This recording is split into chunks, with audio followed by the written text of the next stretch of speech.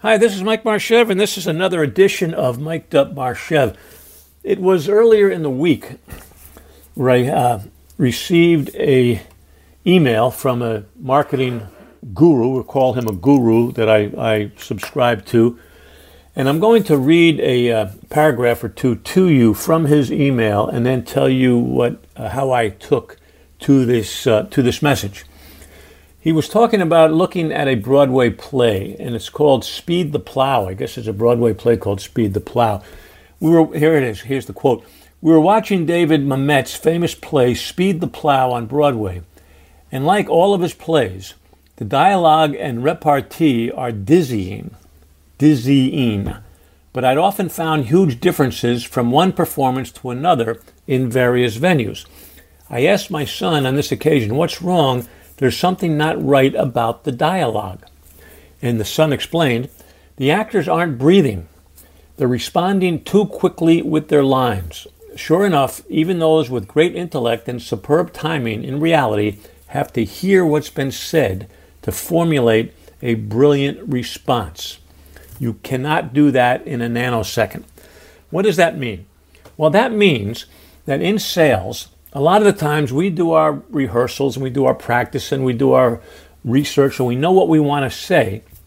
So when we get in front of a prospect, more often than not, we are waiting for our turn to speak. We have our script written for us in our head and we want to deliver this. It's often referred to as a data dump, as a matter of fact. And we want to get our message across to the quote-unquote interested prospect. And what we don't do as sales professionals, what we don't do often enough, is wait and listen to the words coming out of our prospect, evaluating those words, evaluating the message, and then gear our next sentence to address those specific concerns of the prospect. Too often we just wait for a lull in the action, a silence, so we then can fill the silence with our voice, with our words, with our information, with our knowledge, with our quote-unquote excellence. And that's where we go wrong. And I wanted to just remind you today of the value of something I learned a long time ago as a professional speaker. One of the tactics, I was going to call it a trick. It's not a trick, it's a tactic. Is the proper use of the pause. And the pause is when you go silent. Go silent. Just like I did there. Now, I probably was silent for about 2 seconds, but it probably seemed closer to 10 seconds or 15 seconds. That in sales, when you ask the prospect a question, and if they don't answer immediately, it becomes deafening, so you then think it's time for you to speak again, and then you address the situation, and you don't learn anything. We don't learn anything while we're talking. So the skill involved is to learn how to get comfortable with the pause, to hear what's being said, to evaluate what's being said, to analyze what's being said, and then our next sentence will have more meaning because we've given it some careful thought. And you do that by stop talking. And I call it the pause.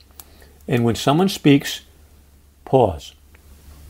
And that also infers that you have heard what they said, that you are thinking about what they just said, and chances are what's going to come out of your mouth next will have more meaning because it just wasn't a rat-tat-tat-tat. You talk, I talk, you talk, I talk, you talk, I talk.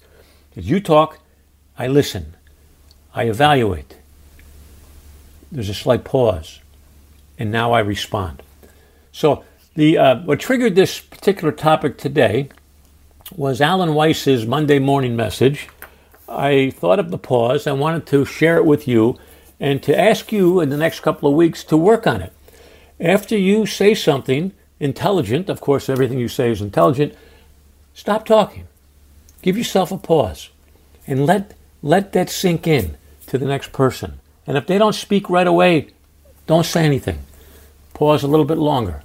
And sooner or later, they'll say something that's worth listening to. You pause again, you respond, and you're going to see your communications and your relationships are going to improve simply by using and practicing and becoming proficient at the professional speaker's pause. Try it. It'll work. You'll like it. Okay, that's it for this week. I'll talk to you next week on Mic'd Up Marshev, and I'll be looking forward to that day. Bye.